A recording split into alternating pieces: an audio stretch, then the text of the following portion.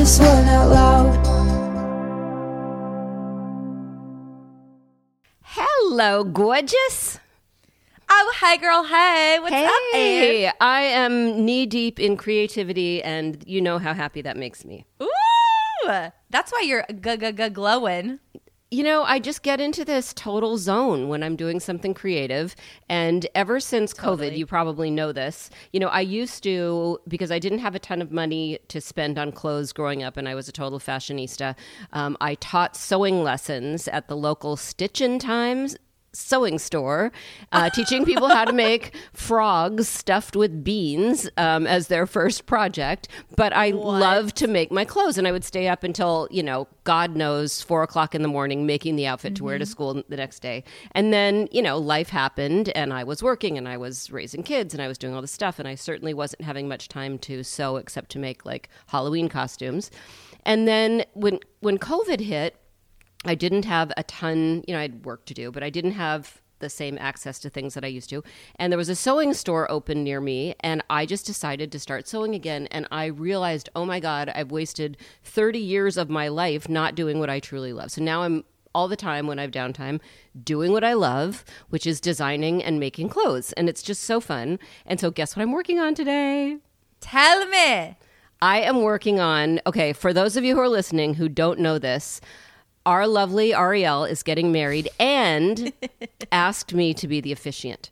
And there's sort of a English, it's in the UK, and there's an English manor theme a la Bridgerton to all of this. So I am making a sort of Bridgerton meets Billy Porter tuxedo gown situation for me as the officiant. I hope it's going to be epic. I mean, you know, I'm not a tailor.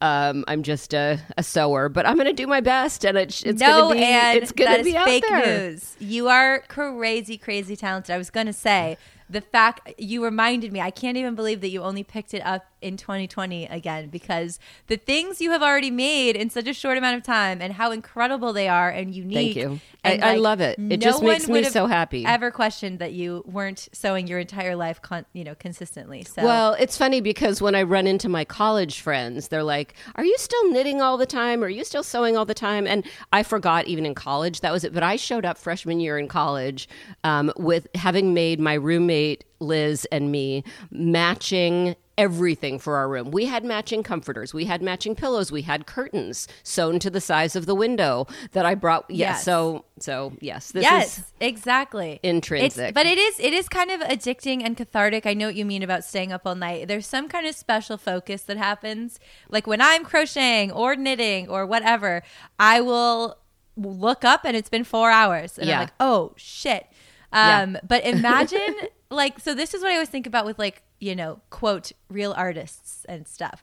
Like their projects must take so long to do, like all those brush strokes. I know there's lots of different mediums, but like painting, casting something in bronze, and gold leaf I heard is actually and real look bitch. at handwork, handwork of beading or stitchery. You know, some things just take so much.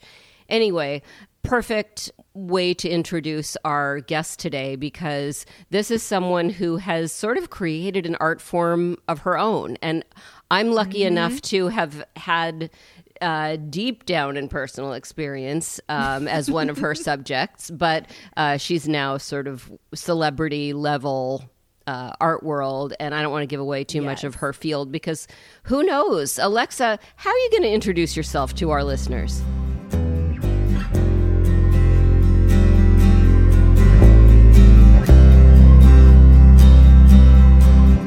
Alexa Meade. I'm a visual artist. I'm most known for developing a style of painting on people that makes them look like a two-dimensional painting of themselves. And at the moment, I have a huge solo exhibition up in New York City on 5th Avenue. It's called Wonderland Dreams. And there, I've taken over a former Best Buy and turned it into an immersive 2D painted world where you get to walk in and explore the artwork. So cool. That's a loaded intro. We definitely we've had a couple visual artists over the many seasons. no one who is painting on people, talking about a 2D world, and certainly no one that's taken over Best Buy.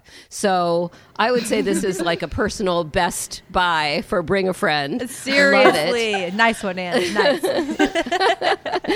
But Nice. obviously we've got to dive in deep to all of this. So let's just, because that was a whole lot of different things.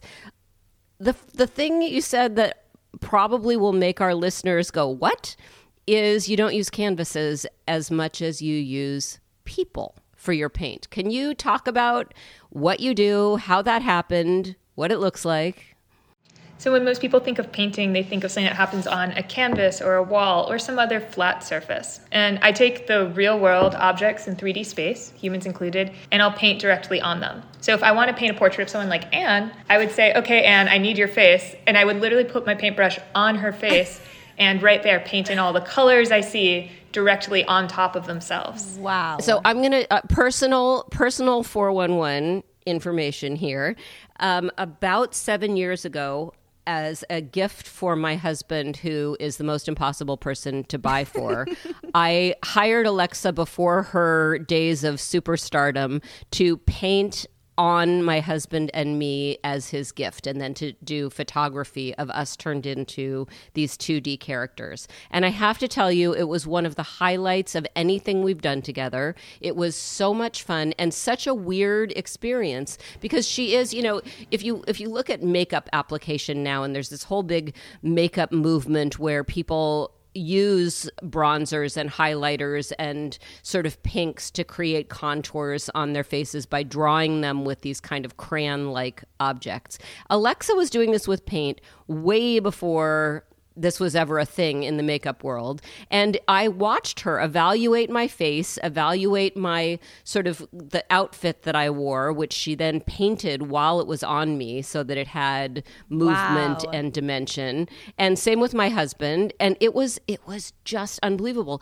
And I'll have to post this on something on our website or whatever. When David was painted and she had these crazy googly glasses on him and whatever, he looked so 2D that then we took pictures of him walking down the street, and it literally looked like a cartoon character, a 2D cartoon character was walking down the street. It was outrageous. Amazing. That is amazing. I remember you saying, too, that David hated having his picture taken and that he has a really hard time with that. But for some reason, while he was a painted cartoon-type figure, he came alive in front of the camera. He came alive. He absolutely, he's like, can we do this again? Oh, yeah, he was totally. And I think being turned into something outside of yourself, something that's imaginative and doesn't focus on perfection. It focuses on creativity and sort of taking risks was right up his alley. Have you seen that with others, Alexa?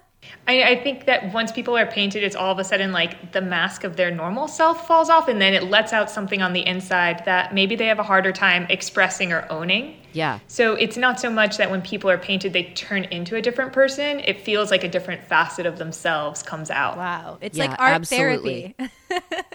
Yes, except the person is turned into the work of art. Yes. But temporarily, because obviously you can't, get into bed covered in paint every day. And I do remember trying to wash paint off of some of the areas where the Alexa puts this cool sort of protectant over your skin so that the paint doesn't stick too much, but it still does. And getting that paint off, you couldn't do it every day. You could not walk around as a 2D figure every day. So what I am super curious about is how you began this journey of painting on people. And, were you trained as a formal artist? Did you grow up painting on canvas and then thought, this is boring? Like, what happened? So this whole process seemed to evolve almost out of nowhere. My background was in politics. I'd grown up in Washington, D.C., and I'd interned on Capitol Hill for 4 summers for different Congress people and senators. And then in 2008, I went out and worked on a presidential campaign. And I was considering dropping out of college to continue working on the campaign. I ended up finishing my degree in political science at Vassar College. And then I came up with this idea that changed the course of my life. And I had this strange thought where I wanted to see what it would look like if I put paint on shadows. And then I pushed these experiments and started painting shadows on top of human beings. And I realized through that process that I could make a human look like they're a 2D painting of themselves. And I decided, okay, this is it. I need to teach myself how to paint. And so it was really after I had my formal education. So you were not a painter at all, really at all, when you thought you were a thinker? I did painting at summer camp, but I didn't think I had what it took to be an artist. And so I didn't bother pursuing that in school. Wow. Because you tried and felt you weren't very good. I mean, I think this is going to resonate with a lot of our listeners. Is what made you, now that you're sort of a celebrated artist, what made you think you wouldn't be very good at it? It was that I didn't think I was necessarily very good, but also I had a hard time finishing work that I started. And I would get overly perfectionistic. I'd never be satisfied with something. I'd overwork stuff. But there's something about the medium of painting on people where you have to work fast because the human has to shower. That constraint allowed me to feel comfortable with just like, okay, and now you're done, and letting go of that perfectionism. Do you remember the first person you painted where all of a sudden you saw something different?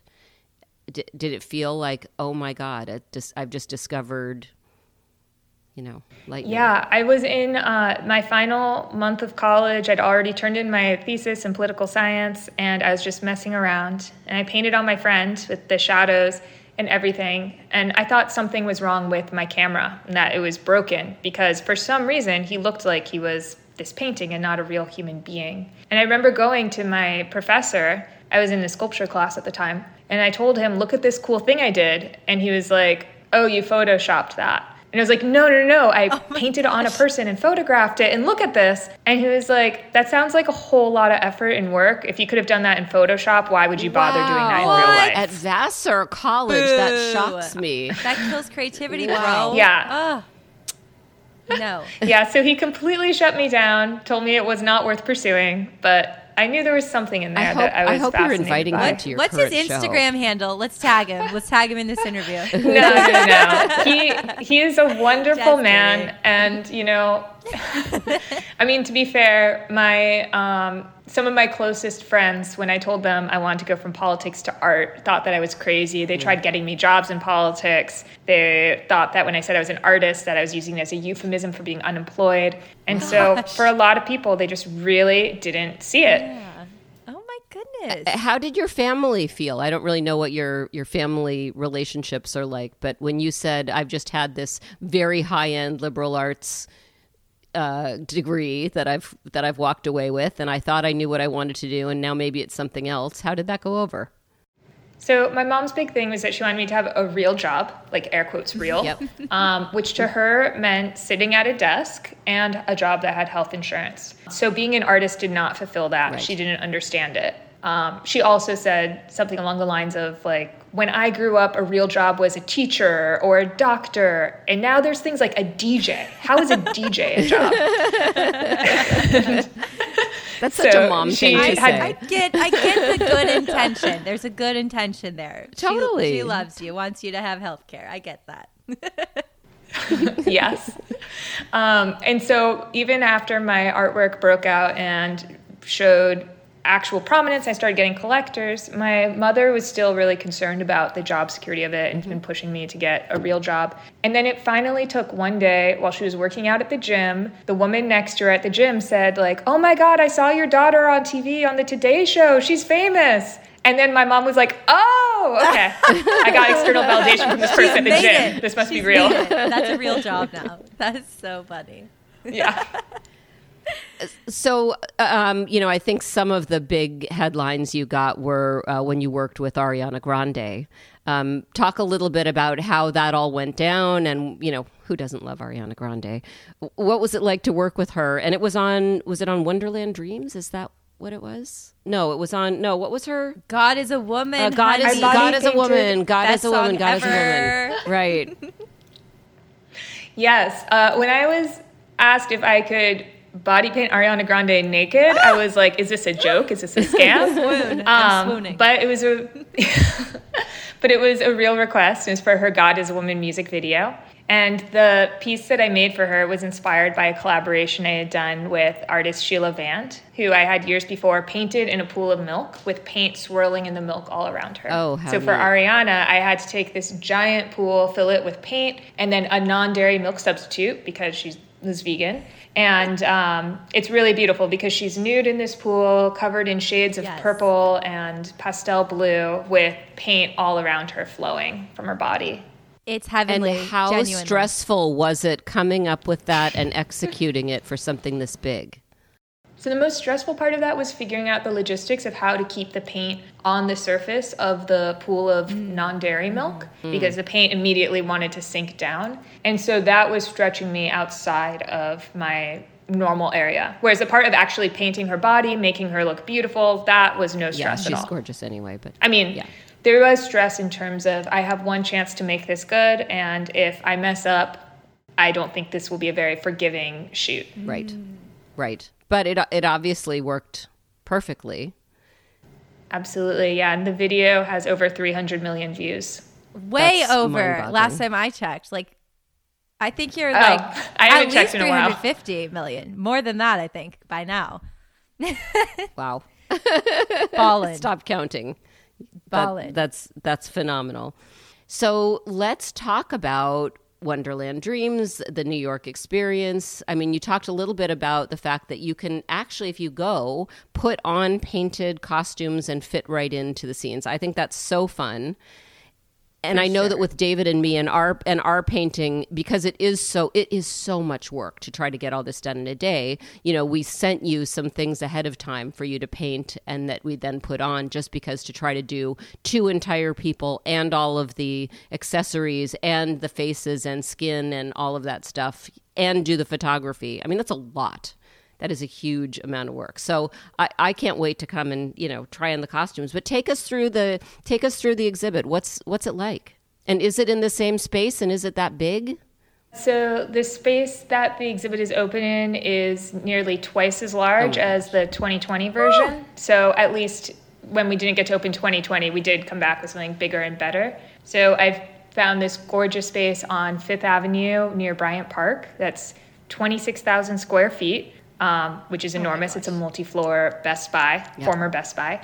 And I worked with a team of about 20 painting assistants who I taught to paint in my style to completely transform the space. We went through over 1,000 gallons of paint, and there are hundreds of interactive props, probably 1,000 different costume elements. I mean, and that includes hats and, you know, Glasses and, sunglasses that are painted and jackets.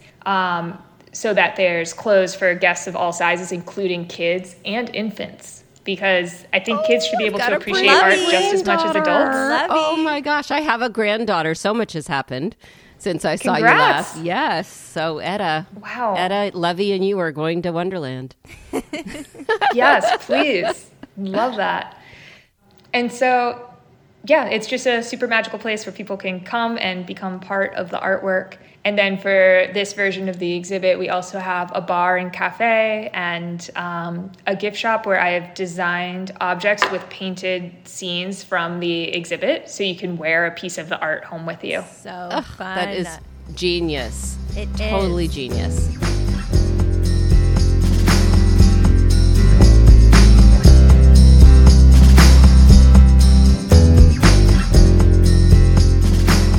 I love all of this. I actually want to swerve for a minute if I can. I want to ask you something that I've been thinking about a lot, and it keeps coming up in different ways.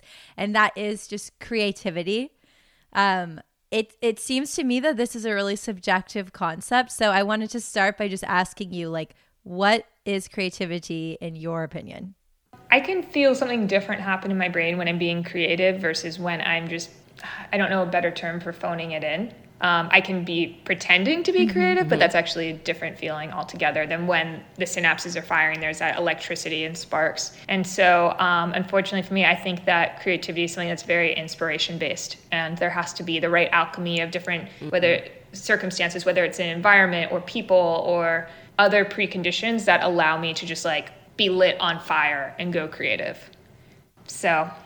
Wow. Can you do any specific moments other than your roommate being scene in shadows, which kind of then got killed by the professor at the time. But are there other, and I'm sure painting David and Me was a total highlight. Absolutely. Inspiration flowing, going wild. No, other than that, describe some moments where you just thought, wow, that is better than I thought, or I never would have expected this, or now I can't wait to do blank. I think for me, so much of creativity is process oriented. It's doing what I call thinking with my hands, where I have to just physically do the thing in order to feel it. So it might not start with an initial spark, but just by being active, it gets me into that flow state where things can go crazy. In terms of specific moments of insight where I've really felt that creative boom, it's hard to think about actually a moment in time in which I have a memory of, oh, this was a super creative moment, because oftentimes seeds for things are planted at times that you don't expect and don't even remember. And then all of that's percolating in the background, and then it comes out through you in some way later on. I love That's two valid. things that you just said. Number one, I love creative boom. That is the best way to describe that feeling I think I've ever heard. And secondly, I love that you took it away from the mind and you said it's actually, I have to use my hands and do something with my hands, because I don't know about you, Anne, and most people listening, but I think I always get stuck thinking that creativity is in the brain, and it's like, think, be creative, like have great ideas, like do art, like something like that. And that's just not true. When I think about my creative boom, it's when I'm dancing, I think, and like running around and having fun and being over the top and like doing weird things with my arms. And so I love that you just sort of unlocked Which that. is about 20 hours a day. It is. I'm extremely creative, apparently. I'm very, very steeped in my own creativity. But why do you think we feel... I'm making an assumption that other people feel this way. Why do you think a lot of us feel that it's in the brain and it's like stuck in there? I think for some people that is part of their process. And I think that's one of the things about creativity is that we each have our own brain chemistries that allow us to create things that no one else on this planet can. And so those will come out of people in their own unique ways that are specific to them. For the way that comes to me, I can't just sit in a dark room and then all of a sudden I have an insight and then I do a thing. I have to just be in the process of doing it. And I think that a lot of people think that something's wrong with them if while they're just like sitting at their desk in school, they're not coming up with a brilliant idea, or in their office, they're not coming up with the thing that... Or especially when something is due. I hate that feeling of like something is due. A newsletter needs to go out, or you have to turn in a paper at school or whatever, and you just can't come up with anything because of that time pressure. Yeah, That's though I mean, I think that there is something difficult. powerful as a deadline for an artist, because otherwise how will you ever get around to one, starting, and two, finishing? And I have plenty of projects that I've started over the years, and if I don't set a deadline for myself, and the deadline could be something like, oh, I'm traveling next week, so I have to wrap this before I get on the airplane. It doesn't need to be someone has set a deadline for me. If I don't have that marker in my brain, then I won't be moving towards resolution. It'll just be moving towards endless expansion, till all of a sudden I bit off something that's way larger than I could chew or tie up in a neat bow and put aside. Yeah, that makes sense. It brings me back to something you sort of said at the beginning, which is art in the way that you do it now is contrasts with sort of your perfectionistic tendencies. And I think a lot of us can relate to that, like not wanting the world to see something we produce until we don't see the flaws in it ourselves. Can you give us any coaching for how you've dealt with that and gotten past it? So, people will say something like, oh, I like Picasso's painting, but I truly have respect for him when I saw that he could actually paint like a good painter, and which is just such a weird thing to say, because his Cubist paintings are amazing and standalone and great and all of that. And there's something about me painting on people loose in a gestural way where I still feel insecurities that it's like, what if people think that I don't know how to paint and I'm not good at painting and don't accept me because they want to see that I can photorealistically paint grapes or something. And so, so how do you get that's past something that's that? been a chip on my shoulder for a long time as an artist, and in part because I have insecurities wondering, could I paint grapes beautifully on a canvas like an old master? And that's something that I've just told myself, I don't need to prove myself to anyone for that. I need to make the art that speaks to me and that flows from me, and that'll be the best possible art. Yeah, and could an old master paint Yes. on Ariana Grande? Good point. And, come And up, almond no, milk? probably not. Could they float paint on almond milk? I don't think so. I highly doubt it. Thank you. That puts it in perspective. I love that. So I think that's part of how I let go of my perfectionism, is realizing that what comes out of me is the thing that is me, and I have to be okay with my form of expression is just intrinsically part of me in whatever state that is. Stunning. If you could give advice to some of the young artists out there who maybe feel that their professors are misunderstanding or misguiding their work, or their parents are more focused on health insurance than, dreams, or whatever the analogy would be, how would you coach that original version of you?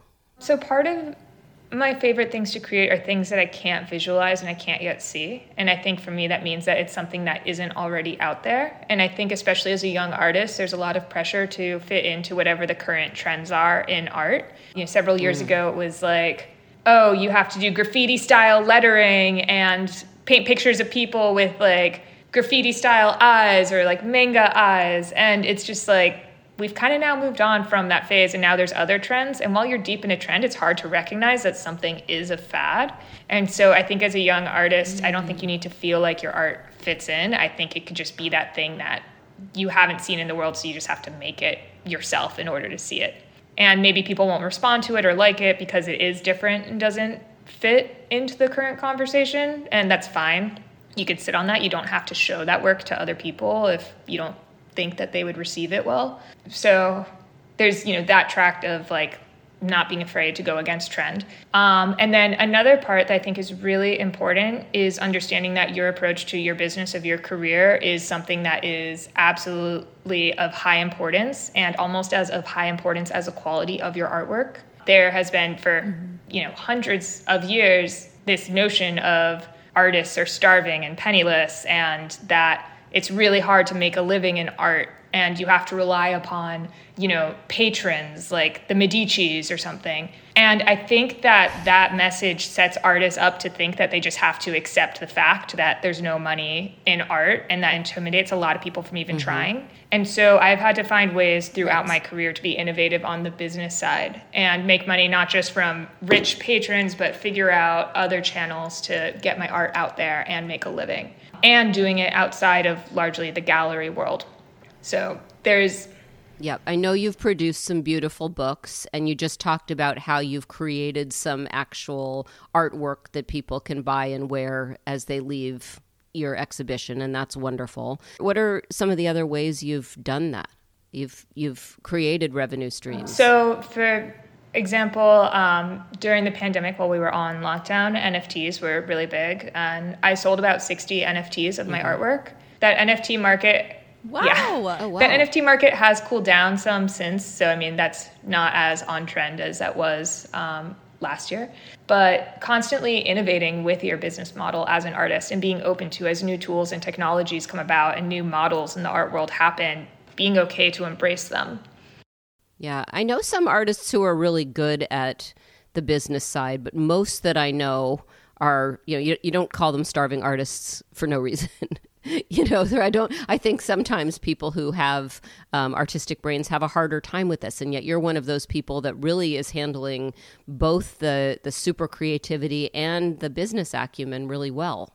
Is that luck? I actually credit my liberal arts education with that, and my time working in politics and on political campaigns, of having to work inside of large organizations. And I think that a lot of artists, unfortunately, don't have that type of exposure to how do organizations work, and instead they're, lone wolves through and through. And they might not have that type of incubation for growing those business skills. And I think that, artists don't have to be starving, but I think if they accept the mentality that like, oh, I'm just resigned to, I'm going to be a starving artist, and it's harder to break free from that.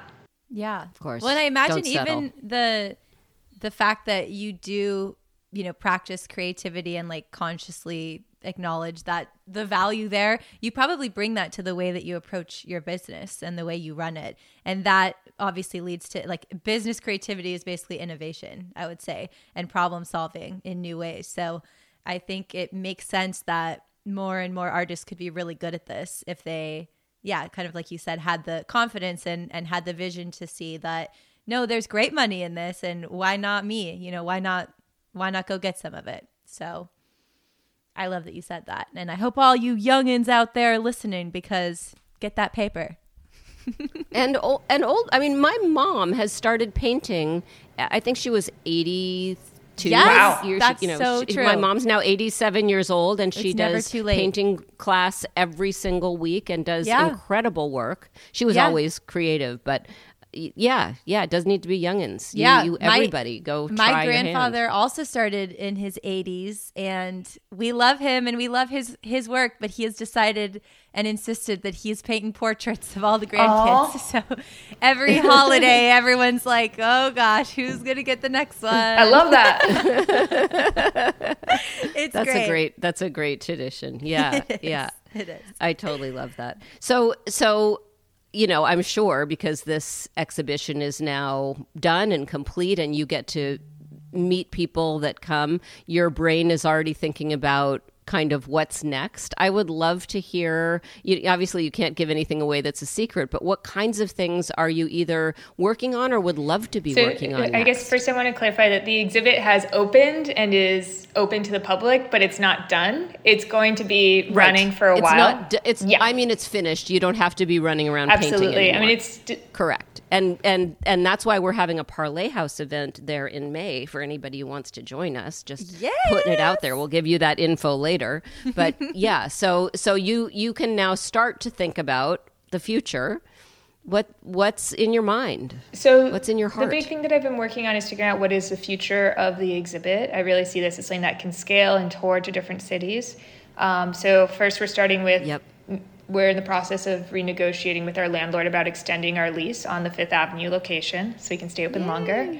Yep. And then we are looking at possibly opening in additional cities. So we're figuring out our real estate strategy for that. And that's definitely requiring me to be taking on a lot more business side than I'm comfortable with. But that's part of growing and learning new things. And then outside of the exhibit, I actually have just started as artist in residence at the World Trade Center. And so... Oh, congratulations. Thank you. That's huge. amazing. Yeah. So Lucky them. They've given me a beautiful space on the 79th floor that I can paint, make a mess. I literally have gotten paint on the floor of the World Trade Center, and they are okay with it. So that's exciting. Wow. That is so cool. Goals. Well, it's probably worth something. Yeah, that's like seriously. when you find a Banksy painted on a building. They know what they're doing. They're going to take out the cement floor and be like, this is going in a I should just sign my name on the floor. I don't think I have that much should. Anywhere there's paint.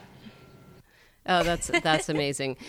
I want to circle back for 1 second, and I was thinking about this 26,000 square feet or however big your current space is. It's enormous, and you have these 20 artists that you've trained to paint in your style. And I think about the great artists through history, and many have followers that do something in the style of Leonardo or in the style of Michelangelo or in the style of whomever. Was that a hard thing for you to do? Did that feel strange to all of a sudden be teaching other people to paint the way you paint, and yet you're always critical of your own, true ability as a painter? That sounds like a mindfuck. Love your language there. So, I mean, at a certain point, I have to recognize that I only have two arms and only one arm is good at painting. And so if I want to be painting something at such a large scale, I need to be looking at how I can scale that up, because my one painting arm doesn't scale on its own. And so that's part of the business side of things too, is recognizing what is that trade-off between keeping my own internal trade secret sauce only for me versus sharing it with a few trusted individuals who are able to allow my ideas to expand that much larger. I did go through and set the vision for all of the parts of the exhibit, and I did pencil outlines on all of the walls, and then I put in the dab of color that went in each place. And so painting out the exhibit was more like having a giant coloring book that these people were filling in. And so there'd be certain people that I would give certain details about my process to, and other people other details. So there's not one individual who's necessarily practiced in all of the many ways that I create what I create. Wow. That's awesome. I love That's that awesome. approach. That's Me so, too. Me that's too. so I would volunteer good. to be a I know, be I a wanna colorer learn. on your paint wall. Or I'll be the model. I'm happy to be the subject anytime. I want to try this. I should totally do that for my next assistant, is have like an open call for, Yes. anyone come in today and paint. I think Totally. I love that. That's I another love it when add-on. people do that in communities. Yeah. That's Yeah, another that's revenue. really neat. Book a like 1 hour class, X hundreds of dollars to Paint on people. Come paint on people. There you go. Boom. Yeah, we could get the whole body paint industry That'd involved. be fun experience. Well, going back to a point earlier, talking about how, where's creativity happen, and like getting away from perfectionism. So in the exhibit, we do have a section where people can make their own paintings. And oftentimes people will just sit there staring at the blank canvas and say, I don't know what to paint. And it'll just be awkward and uncomfortable, and they'll be sitting there with a pencil in their hand. And usually just what I tell them is pick a color, dip your paintbrush in it, and just paint the whole background of this canvas a solid color. So just paint the whole thing blue. And then as you're working, think about what you want to make, as opposed to sitting there with the pencil. Yes.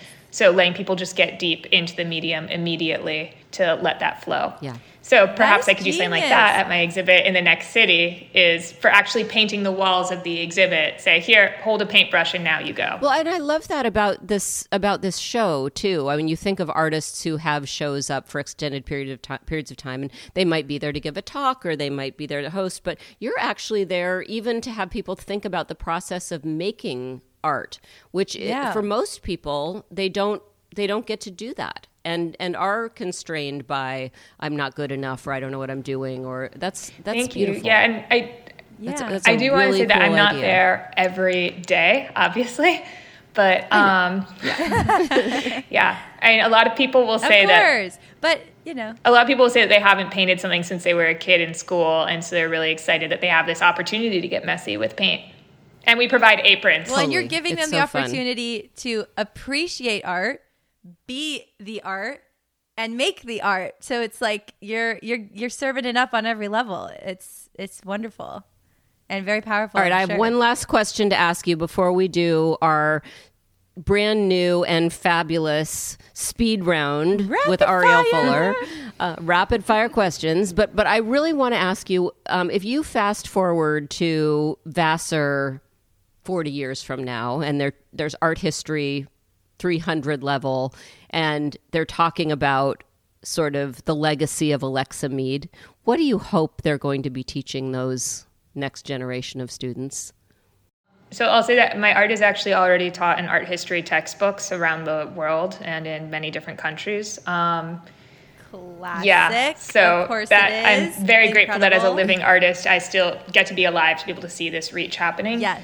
But Totally. in terms of the longer term view, I think part of my goal is to be constantly evolving my artwork. And so even though there remains this core of painting in 3D space, it's really evolved from painting on people to painting immersive spaces and doing NFTs and other mediums with that. And so I hope that I have a long trajectory of my career of many different phases of growth. And so whatever they might be talking about that's happened over the last 10 years of my art career, I hope it's overshadowed by the next 50 years of my art career.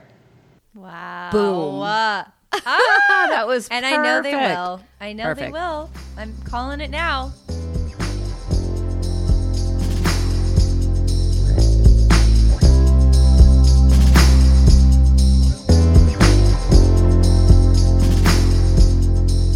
Okay, Miss Meade, welcome to Rapid Fire Round, where I'm going to just fire some questions your way, and you are going to try and answer the first thing that comes to your mind. Most of them are about you, so they should be fairly easy to answer, but are you ready? Let's go. All right. First question. Are you an introvert or an extrovert? I am an ambivert. I think it depends on the surroundings, but I can go either way. Okay. Our first ambivert. You are our first We're no ambivert. longer ambivirgins. Good one, Anne. Nailed it. Okay, next. What do you wish people knew about you? So sometimes I think I wish people knew all the artwork that I made that I didn't show to the rest of the world, and that whatever they're seeing out there is just scratching the surface of my artistic creativity. But then on the other hand, if I were to show that stuff, then it would no longer be personal art. And so I think maybe they should know that I have this balance and this tension within me of wanting the world to see everything I'm doing, but also not wanting it to. So there's more there than you can see, and sorry, I'm not showing it to you. I love it. Unapologetic, but a little sorry. You know who says that too? Ed Sheeran. He says his best, most personal songs that he writes and produces for himself to work through his life never see the light of day. Yeah, exactly. And one of my influencers in the advertising world said, "Never open the kimono all the way. It's much more mysterious with just the leg." That freaking kimono. Yeah. That freaking kimono always comes back. Yeah. And I mean, I also believe that this stuff I'm making, I'm not showing anyone. There could be a time when the time is right for it to be released. And then that's even more impressive because I can launch a whole huge collection of something 20 years from now, as opposed to doing drips and drabs every day on social media. Yes. Exactly. Dolly, that's Dolly's plan. Dolly Parton, she has like 10 albums ready to go when she's no longer here. So, or sooner, whatever she wants. So, boom. Okay. A movie everyone should watch is? There's a movie I return to a lot, and it's called Adaptation. It was never a huge hit or anything, but it's something that I like to rewatch whenever I feel like I'm in a moment of transition and want to reflect on my life. And because I've rewatched this movie probably every 5 years for the last 20 years or whenever it was that it came out, I then can return back to my mindset the last time I watched it and reflect on how I've changed and evolved since then. I love That is those so movies. cool. So then I guess then my answer to that wouldn't be that it's that specific movie adaptation, but recognize that if you have some movie that you've returned to over and over again in your life and make that ritual around it, that every time you watch it, think back to the last time who the person was that saw that movie. I love it. I second it. Yes. Big yes. Okay. What's your favorite room in your house? So I've turned my home into what I call the fun house, and every inch of it is a magical place, and I'm constantly reworking it, taking stuff down and putting new things up. So anytime I do start to have a favorite room that I've artistically created, I know I'm starting to get attached, and so I tear it down and then remake that room. Brutal. So it's a constant. Alexa. Yeah. That is brutal. But I love it. Wow. Okay. I've never heard that answer before. Love it. Okay. Me either. Hopefully, well, I wonder if you feel the same about the next question. What is the perfect snack? I've been on a really big bagel kick over probably the last 5 years. Every morning, everything bagel and cream cheese with tomatoes on it. Yum. BK Bagels. Have you been to BK Bagels yet? No, I haven't. In New York. In New York on 8th Avenue in the 20s. Oh my God. It's so good. Yes. Okay, that is Worth it. great to hear. Worth it. Genuinely I also feel so like good. that's the only real answer I've given to you in rapid fire round that hasn't been like, well, it depends on who you are as a human. It's like, nope, everything No, bagel. it was very I'm glad. definitive. I'm glad Everything you've got a cream snack. cheese tomato. Yes. Yeah. I think that's great. Okay. What do you do to celebrate at the end of a great day? I'm really obsessed with doing jigsaw puzzles. And so that's not just to celebrate a great day. It's almost every night. I like sitting down, listening to a podcast and jigsaw puzzling. Oh, I love that too. Super fun. But and that makes total sense to me because so much of what you do feels like putting pieces together of ideas or colors or experiences. And I like that. It's like a micro version done by somebody else. and you're still using your hands and your brain. Yeah. And Yeah, you can use creatively. both hands on that one. Thank you. Yeah, because I feel actually a lot of guilt over how much of my life I devote to jigsaw puzzling. So that makes me feel better. No, Oh it's my part gosh, of the work what? process. It's It's probably amazing. a work expense. Yeah. Yeah. Therapy. Okay, last questione. Who would play you in a movie about your life? So a couple of years ago, I had a haircut that people told me made me look like Taylor Swift. I don't have that resemblance at all, I can and not see that. nearly as much anymore. Oh, then if you thought I I could totally maybe would have that's said true. that. if it No, were I my was going to decision. say Nicole Kidman, 100%. Oh, okay. I totally rock with Taylor Swift. Like, I feel like your voices are a little bit similar as well.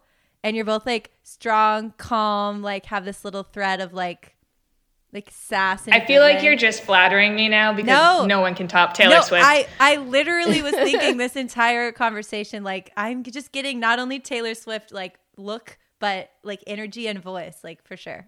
In your own, you're totally different, but you know, little twin flames or something. Yeah, well, that points to sold out exhibitions and great clothes and all sorts of things. Maybe you'll paint her body next. Taylor. I would love to. Taylor, are you listening? That would be great. That's a tall body. That is. Ariana's tiny. Taylor's tall. I think it's a new challenge for you. Yeah. I'll take it.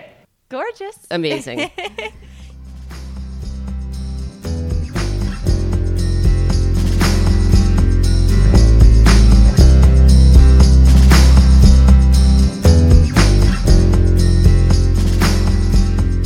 That was like life lessons by the artist. One of the things that I think is so special about Alexa is she's super open about, you know, I sometimes second guess myself. Could I draw photorealistic grapes? And when I said someday, you know, when they're teaching about you at Vassar College, and she's kind of like, wait, they're already teaching about me and my style in schools around the world. And I'm like, we women should be like that. Be able to be open and vulnerable about things we don't think we're good at, like we are much more often than, you know, confident about, hey, bitch, I already am. You know, this is where I am. I think that's just such a good lesson of both modesty and confidence. And it made she didn't say anything in a sassy way or in an offensive way. She just presented her real self. Yeah. And it's a good balance. It's a totally good balance. And when we came up with the description of this podcast, which is where real people shine and where people who shine get real, I mean, many around the world know her as somebody who shines. She paints a lot of shiny objects, but wow, talk about getting real in all of the ways. Alexa Meade, gold star. And I'll bring you as my friend anywhere, including to Parlay House, where we're going to take everybody on an actual tour with Alexa around this incredible exhibition in New York. And it will obviously be traveling to a city near you, we hope, wherever you might be. Absolutely. 100%. So if you are one of those people that wants to talk about creativity, confidence, your story, your art, your anything, come join us. Our Parlay House community is waiting for you to hear it, to listen, to support it, to share it. And it's really easy. You just go to parlayhouse.com. That's parlay, Parlay. House.com and click join. And we want to see you in all of the cities and in all of the galleries and all of the future celebrations that we have of all of these great women that we get to connect with. Absolutely. And whether you join us online, whether you join us in person, or whether you come back to this podcast next week, we always hope you'll bring a friend. If it seems life is heavy, just pull up a seat. I've been looking for someone to meet. I got stories I could talk about. I believe in the beautiful words that you speak. Tell me secrets, I'll keep carefully. You got stories you could talk about. You got stories, you got we're the story they'll talk about.